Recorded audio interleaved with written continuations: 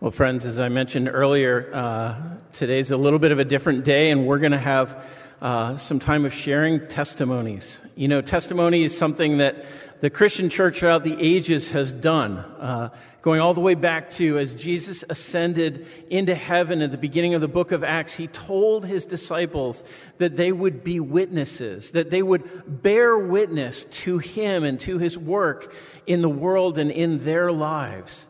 And this is what the Christian church has done throughout the ages, is to bear witness to what God has done in our lives in various ways. And so this morning, the elders have asked a handful of congregants to come and share their testimonies of thanksgiving. Thanks for what God has done in their lives. Thanks for how they have seen God at work in their lives. And our prayer and hope is that it will be an encouragement. For those of you who came in late with children, we will dismiss the children after the first two testimonies. But the first two are John and Slavik are going to share. So John, Katie's going to give you a microphone, and why don't we go ahead and... Well, good morning, Trinity. What a joy it is to come and celebrate the Lord Jesus with all of you. It is the high point, I think, of our week, and thank you for allowing me to share.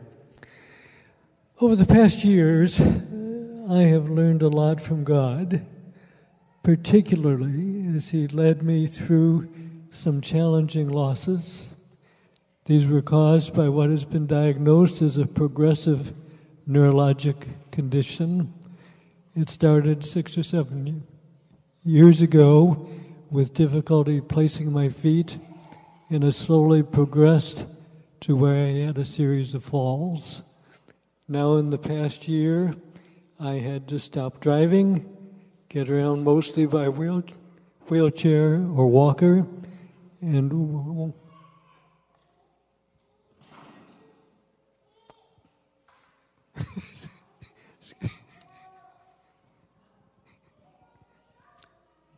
excuse me, one of the really difficult losses was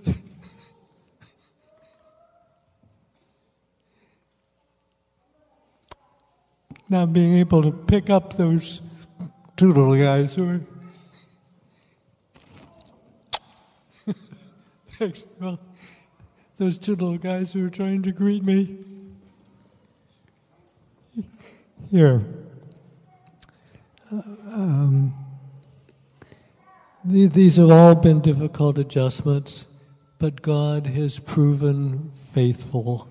He has been molding my character and teaching me long overdue lessons in humility. He has allowed me to appreciate Dorothy's loving care more than ever before. But most of all, God has taught me more about Himself. Two passages I would like to share. First, from Habakkuk 3:17-18, should be familiar with all who have been with us at Trinity over the fall. But here the prophet writes, "Though the fig tree should not blossom, nor fruit be on the vines, the produce of the olive fail, and the fields yield no food, the flock be cut off from the fold, and there be no herd in the stalls, yet I will rejoice in the Lord. I will take joy in the God of my salvation." My joy and satisfaction do not depend on my abilities to accomplish things. I do not need to lead seminars, write books, or practice medicine, but I, like Habakkuk, can rejoice in the Lord. The next passage is Psalm 73:25-26. God speaks to the questioning Asaph, who looks at his life and asks, "Whom have I in heaven but you? And there is nothing on earth that I desire beside you. My flesh and my heart may fail, but God is the strength of my heart and my portion forever. Therefore, my Thanksgiving testimony is simply that God is enough. I don't need anything else.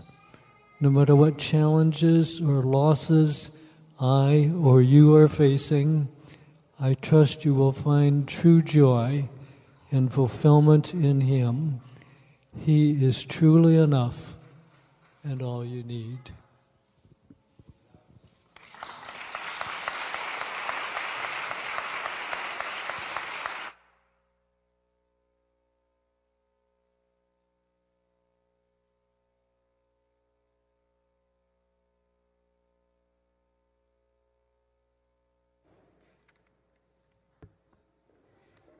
Good morning, everyone. My name is Slavik Litvinenko, and I'm here with my wife, Oksana. We came to New Haven last March, and I work here as a visiting scholar at Yale University. For the last 12 years, our home has been in Prague, Czech Republic, but we are Ukrainians by nationality, and so during the last 2 years, almost 2 years, we have experienced both difficult times and the times of thanks and appreciation. Of course, the war in Ukraine has been a real tragedy for us. We lost several of our family members. A lot of us are scattered in different countries today. Our home church back in Ukraine is half ruined. So is the school where I studied. And the university where I used to teach in East Ukraine is turned into a military base. So as the war goes on, we constantly hear all kinds of appalling statistics. Here are the figures that I found. More than 8,000 people have been killed. Over 5 million Ukrainians are internally displaced.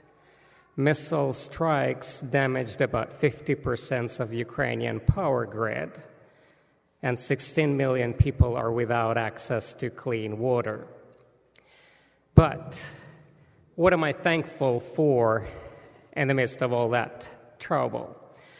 Well, a couple of things. First, I'm thankful for the major thing that I've learned, and that is that despite all the trouble, God is in control even when it seems like He isn't. He helped us when we were evacuating family and friends, and He took care of things that are just too numerous to count. The scripture verse that has really helped me this year is Psalm 46:1. God is our refuge and strength. He is a very present help in trouble. I like the way it sounds in English. Another thing I'm thankful for is that despite all the devastating trouble, the churches in Ukraine are booming. In fact, we have never seen a bigger thirst for God than right now, nor have we seen churches being as full as they are today. A friend of mine who is a dean of a seminary in Lviv, Western Ukraine, told me that they had 300 students in 2021, just before the war began in Ukraine. And right now they have 1,200 students. So we're thankful. And one last thing I'm thankful for is actually you are our new family church. And I should hurry and add that we didn't spend much time finding this church because we happened to meet this man, John Hinkson, who I figured everyone knows here. And we met him at the gym and sauna. But that's a separate story for which I'm thankful for. And if you want to know about it, ask me or my wife and we'll tell you. Thank you.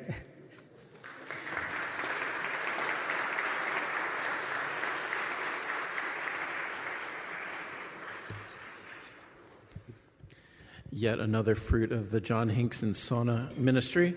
I started recycling with another man last fall who was similarly touched by John. So I just want to pray for a minute in response. Will you pray with me? Lord Jesus, we come and we thank you for these men. Lord, we thank you that in the midst of the trials that they have faced, the difficulties and the hardships that they not only have faced, but are walking in even now. Lord, thank you. Thank you for the ways that you have enabled them to say thanks, where they have seen your faithfulness, where they have seen your character at work. Lord, where they have seen you doing things that are beyond what might be imaginable. Lord, in the midst of hardship, you often show the power and glory of your work even more brightly. Lord, we do also want to pray particularly for Ukraine this morning. Lord, we pray for the end of the war, for a restoration of justice and peace.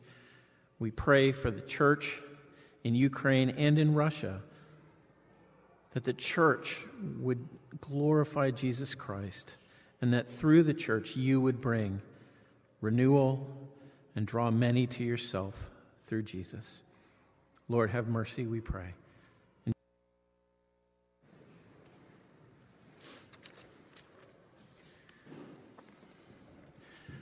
As we've already seen, Thanksgiving is something that we're able to give in all circumstances.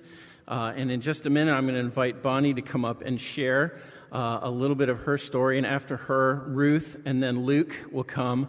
But before I invite up Bonnie to share, she's going to share some about God's meeting her and Alex through her pregnancy and God's work in preserving and delivering Ruthie to them in a lovely way. And so we want to rejoice and give thanks. But we also want to acknowledge that we have another couple, in our midst who is right in the middle. Landon and Kayla's baby Evangeline was born at the end of last week, beginning of this week. It's been a long week. And ended up having to have emergency heart surgery, and she is in critical condition still in the hospital. And so we'd asked Bonnie to share weeks before we knew this would be part of our church family life right now, and we still want to hear her story of God's goodness to them. But we want to acknowledge that God's goodness doesn't always look the same in every circumstance. And so before we invite Bonnie up to share, I want to pray for the Butlers. So will you pray with me? Lord, our hearts are heavy this morning for the trial that Landon and Kayla Beth and Evie are going through. Lord, we bring them to you this morning. Lord, we pray that you will heal Evie, whether by medicine or by the work of your Spirit, that you will strengthen her heart. Will you establish her bodily systems so that they become strong and self-sufficient? Lord, we pray for the doctors and nurses who are caring for her, that you will give them wisdom and skill and insight as they treat and care for her. And for Landon and Kayla Beth, oh Lord, may they know your presence and comfort to be with them. Be for them a refuge and a strong tower. Help them to know that you are God who weeps with them in sorrow and comforts them in hope, a loving Heavenly Father who knows the pain of seeing even his very own son suffer and die. Lord, we pray this would not be the outcome for Evie, but Lord, may they know fellowship with you in the midst of this. We lift them up to you in Jesus' name. Amen. All right, Bonnie, come and share.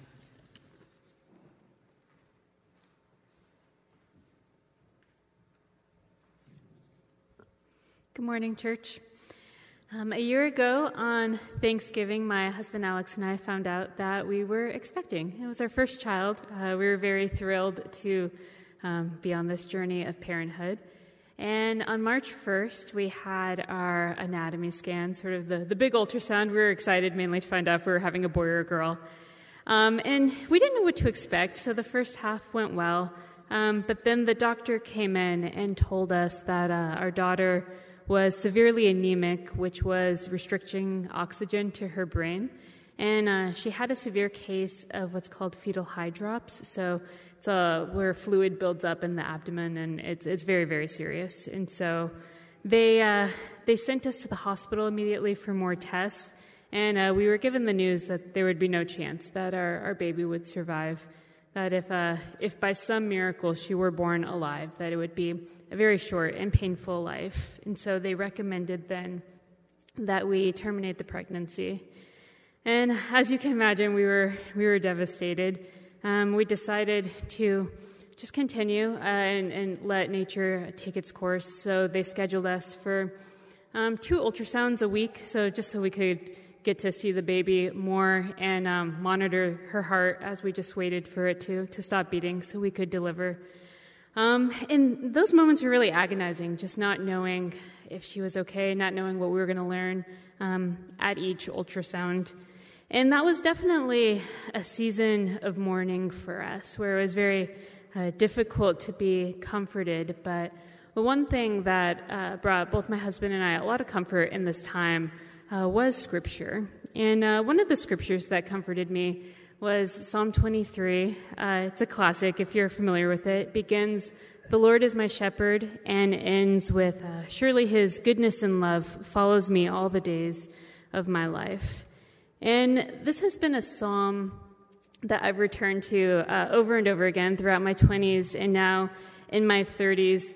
And in various seasons, I found it really difficult to believe that these words could be true for me in the moment. And so I developed this practice of reading this psalm in past tense, so kind of imagining myself towards the end of my life, removed from whatever difficulty I'm struggling with at the moment, and recognizing, yes, all of these words were true.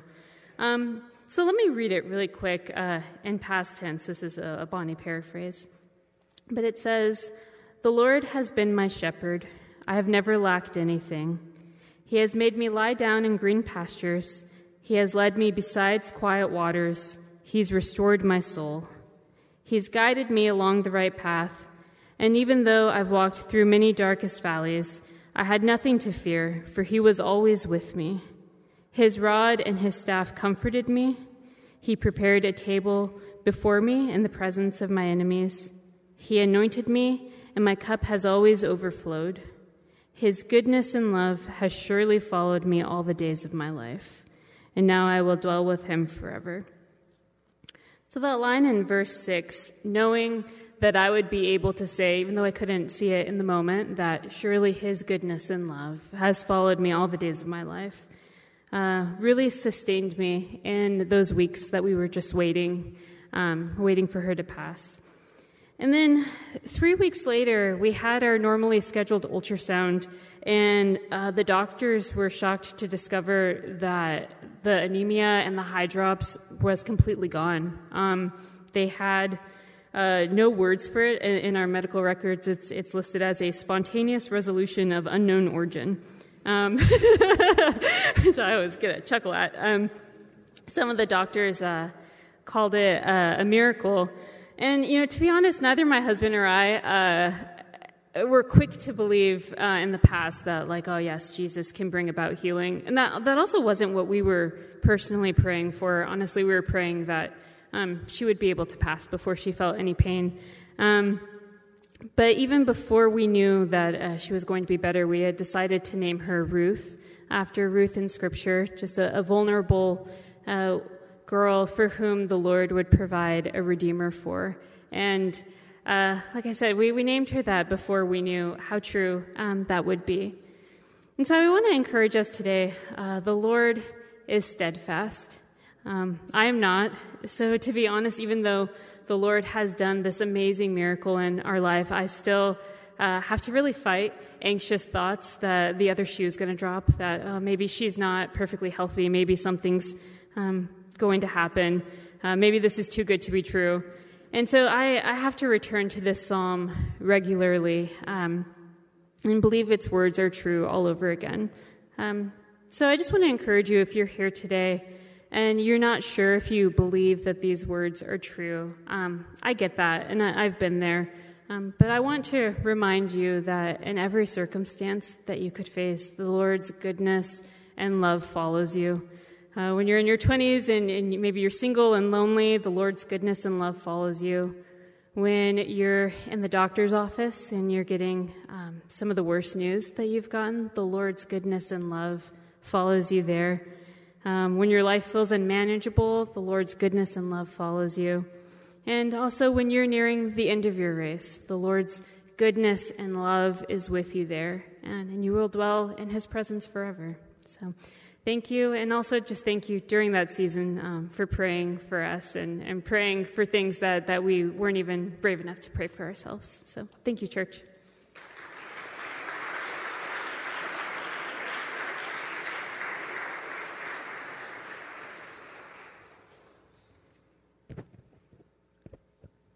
Good morning, church family. My name is Ruth.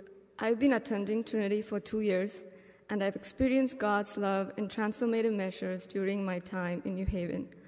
Born into strong Hindu families in India, my parents were first-generation Christians, and my dad was disowned by his family for his faith. My parents served in pastoral ministry, and they raised my brother and I with strong Christian values and beliefs. Growing up, I was showered with love by my family, friends, relatives, and church members. I was an active member in the church, and I always believed that I'm a Christian who loves God. However, in October 2020, my dad had a heart attack that completely shattered my belief system. I didn't want to live in a world where there is no dad. Slowly, he recovered, but his health was never the same.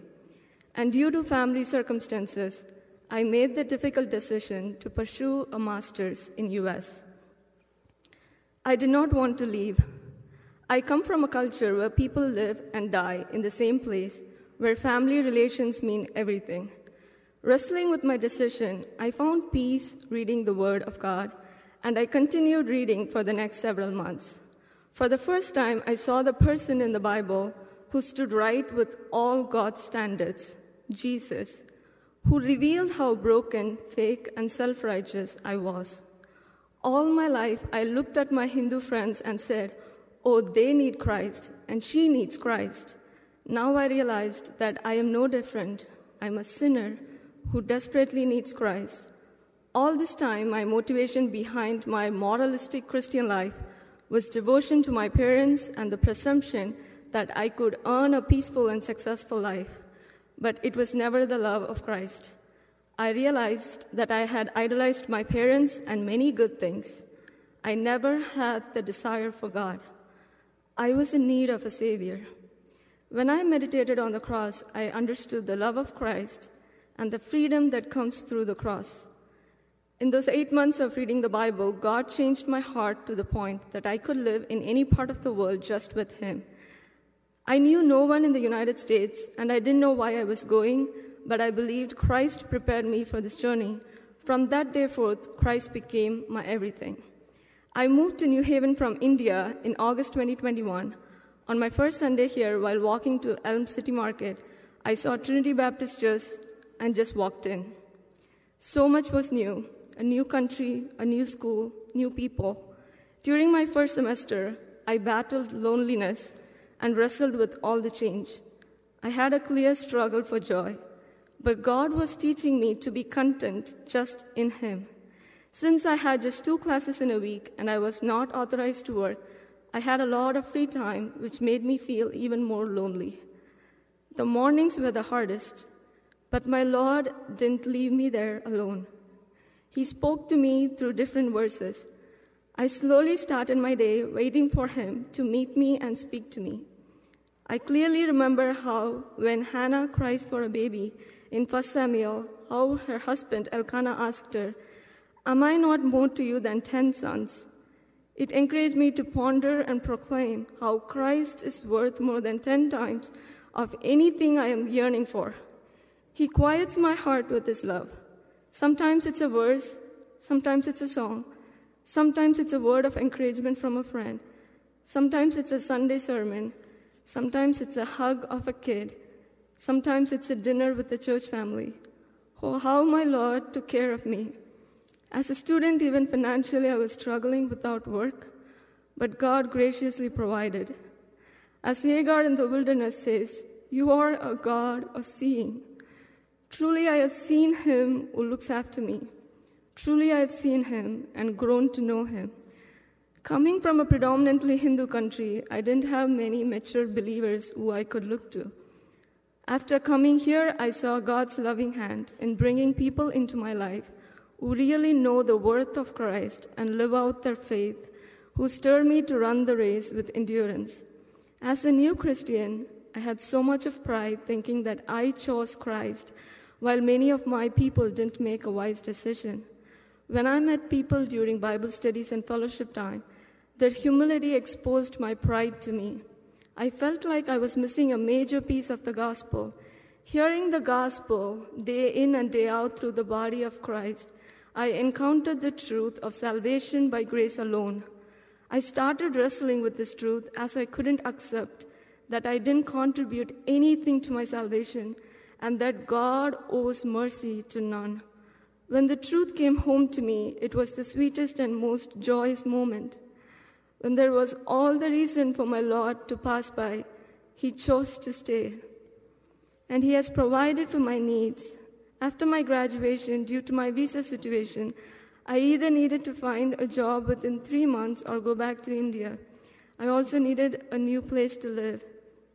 After 1 month of praying, waiting, and applying, I got a job as an information processor at Cornell Scott Community Health Center.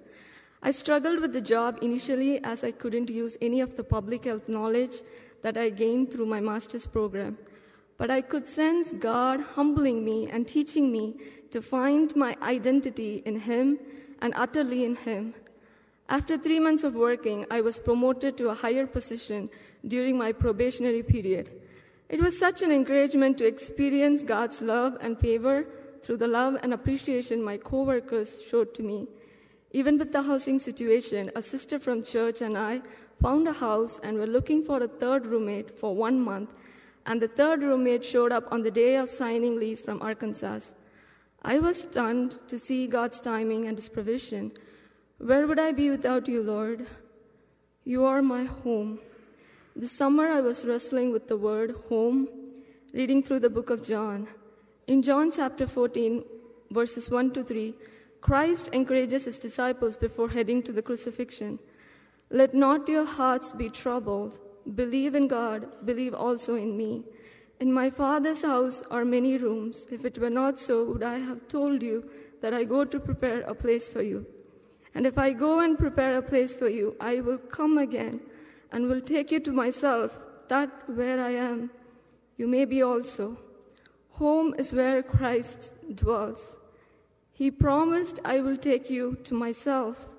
My Lord didn't just rescue me from hell, but he made me his own daughter, and he said not to be troubled and to trust in his word that one day he will come. My Lord will come and take me home.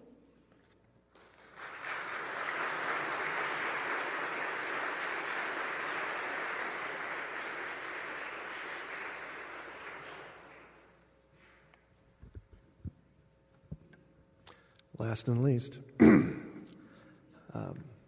my name is Luke Batty. My wife and I moved to New Haven in 2017 so I could attend graduate school, and our life was pretty great. My wife was pregnant with our first child, I was back in classes, and I was excited to start my research. And for a few years, this was unequivocally true. In the middle of 2019, however, graduate school and life became very tough. After being scooped in my project, contaminated, shut down due to the pandemic, I found myself a crusty old fifth year whose project was still in its infancy. During the first year of the pandemic, my wife lost her job, and our second child was born. On top of all that, I was diagnosed with a heart defect that required surgery in October 2021, while my wife was fit to burst with our third child in November. All that to say, I was incredibly stressed. But it wasn't a stress I had ever encountered before. This was existential stress. Who was I going to be? What was my life going to look like? Would I be able to provide for my family? Would I even graduate? For the first time in my life, I could actually identify with the psalmist when he wrote in Psalm 69, "Save me, O God, for the waters have come up to my neck. I sink in deep mire where there is no foothold. I have come into deep waters, and the flood sweeps over me. I am weary with crying out. My throat is parched. My eyes grow dim with waiting for my God." In my weakness, I returned to an old sin that I thought I had overcome. I began to view pornography again. You see, I was exposed to it when I was very young, and by the time I hit adolescence, I was an unwilling addict. I had been brought up in a good Christian home. I knew that viewing pornography was wrong, but despite my heartfelt attempts to avoid it, limit it, punish myself, or just be a better person, I failed. In my youth, it was this experience of depravity that taught me viscerally of my need for the grace of God. When I met my wife, I was able to reject porn for 5 years with only one lapse. However, the stress of graduate school brought that progress crumbling down. Eventually, the Holy Spirit convicted me to the point of desperation. My conscience was so burdened by my sin that I could hardly look at my wife. For over 2 years in our marriage, we had shared unbroken honesty and intimacy, and somehow in another 2 years, I had built a wedge of sin to keep us apart. It had been over 2 months since my last relapse, and I desired more than anything to just have honesty with my wife. I tried to split the baby. I told her that I would appreciate prayer because the desire to view porn was still with me, and I didn't think it was ever going to go away. For some reason, it didn't occur to me that she would immediately follow up that declaration with an obvious question. Had I given in? Sometimes the Spirit works through stupidity. At that moment, I had the opportunity to choose lies and comfort or honesty and destruction. Like I was watching from the outside, I saw myself choose destruction. And it was destruction. I saw the entire history of our marriage crumble in my wife's eyes. It was completely unfair. I had the assuaged conscience of finally being honest, like a suffocating blanket had been taken off and I could breathe fresh air again, but my wife was now choking. That was probably the hardest few months of my life, but it was definitely the hardest of my wife's. We celebrated our 9th dating anniversary a few weeks later, and it was like trying to drive a car with 4 flat tires. What could I do? All I could do was commit to being perfectly honest with my wife and to take the consequences. We did marriage counseling, regular counseling, and nightly discussions, and over time, I started to see my wife again through the tears. Through a miracle of the Holy Spirit, God repaired my marriage. In our restoration and recovery, I came to a greater understanding of myself as a porn addict, as a man, as a husband, and as a believer. I could now pray to God knowing exactly who I was and lean every day more on His grace. By God's providence, around this time, a recovery group opened in my church, the Freedom Group. This is a place where I can meet with other members of Trinity and learn strategies for recovery, the process of deconstructing porn addiction. I'm learning to bear another's burden and to allow my burden to be carried by others. If you're sitting here today harboring porn addiction or some other sexual sin and desire to have relief, please don't allow another week to pass before reaching out to me, Steve, or Corbin.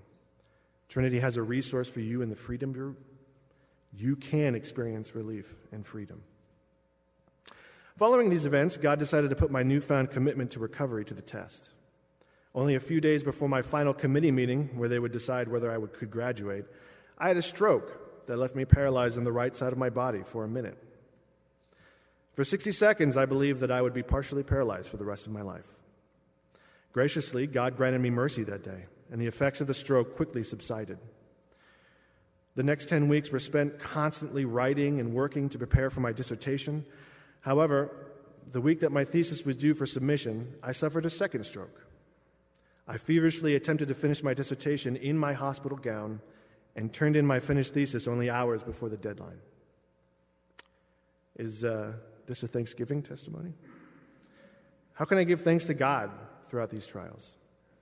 It is true that God deserves the glory in all things, in good times and bad, but isn't it also true that God is especially loud in our times of trial and tribulation?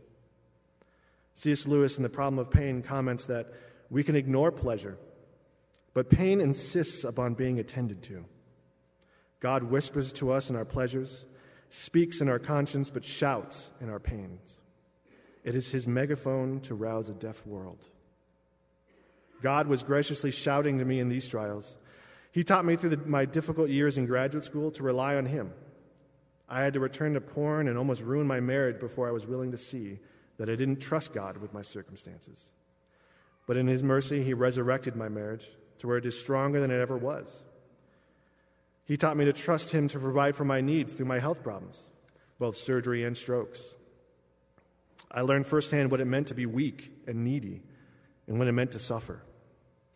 But the reliance he engendered in me and my family is a lesson worth any cost, and through it, he gave me and my family an appreciation for health and blood thinners.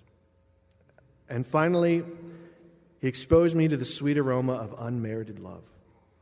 He did this through the everyday acts of kindness from this church, the meals and the childcare, through the fellowship I found in the Freedom Group where we can work through the difficulties in our lives without resorting to a vicious crutch, and through the opportunities you've all provided to receive our service in turn. For all these things and more, I am thankful. I mentioned the psalmist's lament in Psalm 69. I can now also honestly proclaim the words that end that psalm. I will praise the name of God with a song. I will magnify him with thanksgiving. This will please the Lord more than an ox or a bull with horns and hoofs. When the humble see it, they will be glad. You who seek God, let your hearts revive. For the Lord hears the needy and does not despise his own people who are prisoners. Let heaven and earth praise him, the seas and everything that moves in them. Thank you.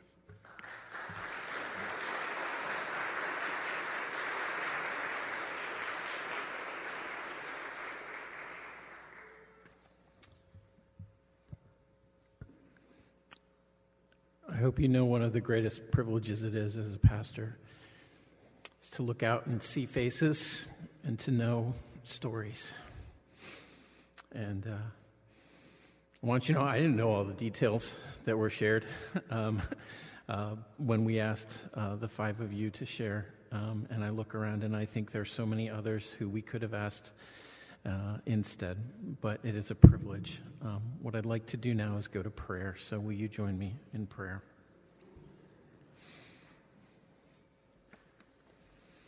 Oh, Lord Jesus, we thank you. Lord, that through the various trials that these brothers and sisters and many others among us have faced of various shapes, various forms, Lord, you have not abandoned us, but you have drawn us near to you. And Lord, we confess that there are times that we doubt that you are near. There are times when we don't feel your presence. Lord, we thank you for the enduring testimony, Lord, the testimony of your people. Lord, that you are God, and that you are real, and that you are with us. And we give thanks to you. Lord, we give thanks for your sovereign power, that there is nothing that is outside of your control, that there is nothing that stands against us that you are not able to work on and to accomplish your will. Lord, we give you thanks for your power, that you are always working for the good of those who love you. We thank you for your holiness, Lord, that you hate what is evil and love what is good. We thank you for your mercy and grace, that you do not treat us as our sins deserve, but you have forgiven us in Jesus. We thank you for your provision, that you are a heavenly Father who knows what we need even before we ask, and that you delight to provide for us. Lord, we thank you for trials and hardships, for the ways that you teach us. Lord, we thank you for your Spirit, that you have come and dwelt within us, Lord, to seal us for the day of redemption, to empower us to walk by faith and not by sight, to remind us of the truth when we have lost sight of it, to fill our hearts with joy and thanksgiving, even through tears. Thank you, Lord, for your Spirit. And Lord, we thank you for our church, for the work that you have done among us, for their faithfulness that you have shown year after year in so many different circumstances. Oh, Lord, may we be a church that gives praise and thanks to you. I pray this in Jesus' name. Amen. Mighty. It wouldn't be a Trinity service if we didn't open the Bible and look at it for a few minutes. So we're going to do that now. But before I do that, not before that, as an introduction, I want to say that this week has not been what I expected it to be, and the message that I bring comes from my heart. And one of the things that has struck me is that with Christmas around the corner, I think of the words of John, that the light shines in the darkness, and the darkness has not overcome it. And one of the patterns that seems to be true in Scripture and in God's sovereign overseeing of the world is that his goodness, his faithfulness, and his work often shines more brightly in the midst of trial and hardship. And I also want to make sure that we acknowledge that as we think about the theme of Thanksgiving and giving thanks to God for what he's done, God doesn't always deliver us. God doesn't always restore our marriage. Sometimes he sustains us through the broken wreckage of a marriage that won't be restored. He doesn't always heal us of disease. He doesn't always renew relationships that have been broken. There are times when we will see the consequences of sin and fallenness in the world and know that the hope and the ultimate resolution of those things will not be in this life, but will be in eternity and when Jesus comes to make all things new. This is what Paul reminds us when he talks about, when he says something in Romans 5 about this. He says, not only this, but we rejoice in our sufferings, knowing that sufferings produce endurance, and endurance produces character, and character produces hope. And hope does not put us to shame because God's love has been poured into our hearts through the Holy Spirit who has been given to us. You see, the sufferings that we endure, the greatest thing we want from God to do is to resolve them. But sometimes God is doing other things in the midst of them. But having said that, it is also important for us as a people to give thanks to God. So my text this morning is from the beginning of the book of Romans, chapter 1, verses 8 through 12. And I'm just going to make two. This is not truly expositional. I'm going to make two observations about Thanksgiving briefly. This is what Paul writes when he writes to the church in Rome. He says, I thank my God through Jesus Christ for all of you, because your faith is proclaimed in all the world. For God is my witness, whom I serve with my spirit in the gospel of his Son, that without ceasing I mention you always in my prayers, asking that somehow by God's will I may now at last succeed in coming to you, for I long to see you, that I may impart to you some spiritual gift to strengthen you. That is, that we may be mutually encouraged by each other's faith, both yours and mine. Now, there's a lot in this passage. It's a beautiful passage. There's a lot, but I want to make two observations about Thanksgiving this morning.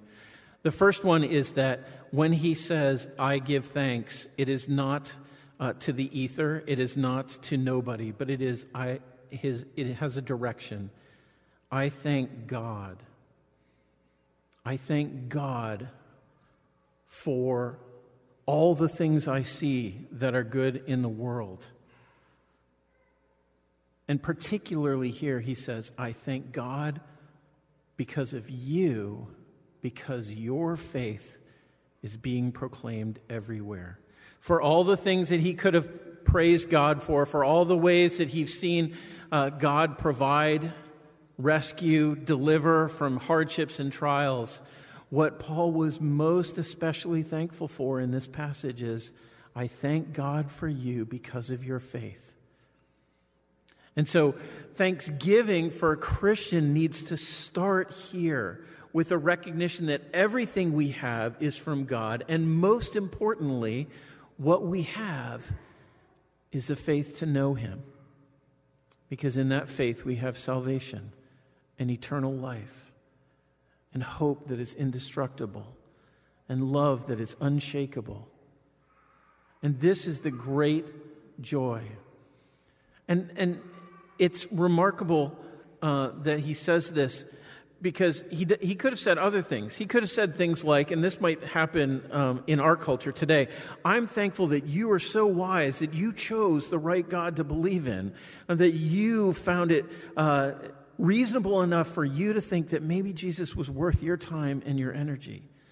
But he doesn't say that. He doesn't say, I'm thankful that you're such wonderful people. He says, I thank God because you have faith in Jesus and because God has worked that in you. And that is the focus. That is the focus of Paul's thanksgiving, is to look to God. And so as we go into this season where our culture celebrates Thanksgiving, we have all the more reason to be thankful. But particularly we have a reason to be thankful in a direction, thankful to God for all of these things. The second thing that I see in this passage regarding thanksgiving is what we see in verses 11 and 12. Paul's saying, what I really long to see happen, what I've been praying for is that God would allow me to be with you so that we might be mutually encouraged by one another's faith. And it strikes me that this is what we do when we gather as believers, whether it's on Sunday morning or in small groups or over text messages or coffee in the morning or whatever it is. The ways when we gather together, God has a purpose that's related to thanksgiving, because Paul has just said, I'm thankful for your faith. And then he says, what I long for is so that we might be together, so that we can together give thanks for what God has done in our lives. We can bear testimony to what God has done in each other's lives, so that we might give thanks and be strengthened in our faith. So striking that Paul says that we may be mutually encouraged by our faith, yours and mine. We always think of Paul as some super saint, right? Who didn't need that. And yet, he's writing to this church that surely has young believers who barely know anything, but once I was blind and now I can see. And he says, I'm so thankful because I long to see you so that we may be mutually encouraged. And from that then, we're about to go and have a meal together. And I want to give you an application. As we sit around our tables, as we talk, you don't have to talk about this the whole time. But what a great question it would be to say, hey, what are you thankful for? What have you seen God doing in your life? So that we might be mutually encouraged in our faith and give thanks to God, not only for what we see in our lives, but what we see in each other's lives. And so that together we may be strengthened in our walk with him. And at the end of the day, the one thing you may be here this morning and feel like, I have very little to be thankful for. My life is falling apart. I have nothing. But remember, Paul started by saying, I give thanks to God for you because your faith is real. And this is the thing we can always give thanks to God for. That Jesus Christ came, and in love, he offered himself up for us to die on the cross for our sins, to rise from the dead, the good news of the gospel, and that this is ours. And friends, if we have nothing else to thank God for today, we have that. And let us give thanks for that this morning. Let's pray.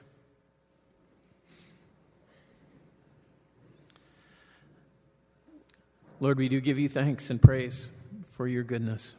And thank you for this time when we've been able to listen to our brothers and sisters share and be strengthened by their testimony.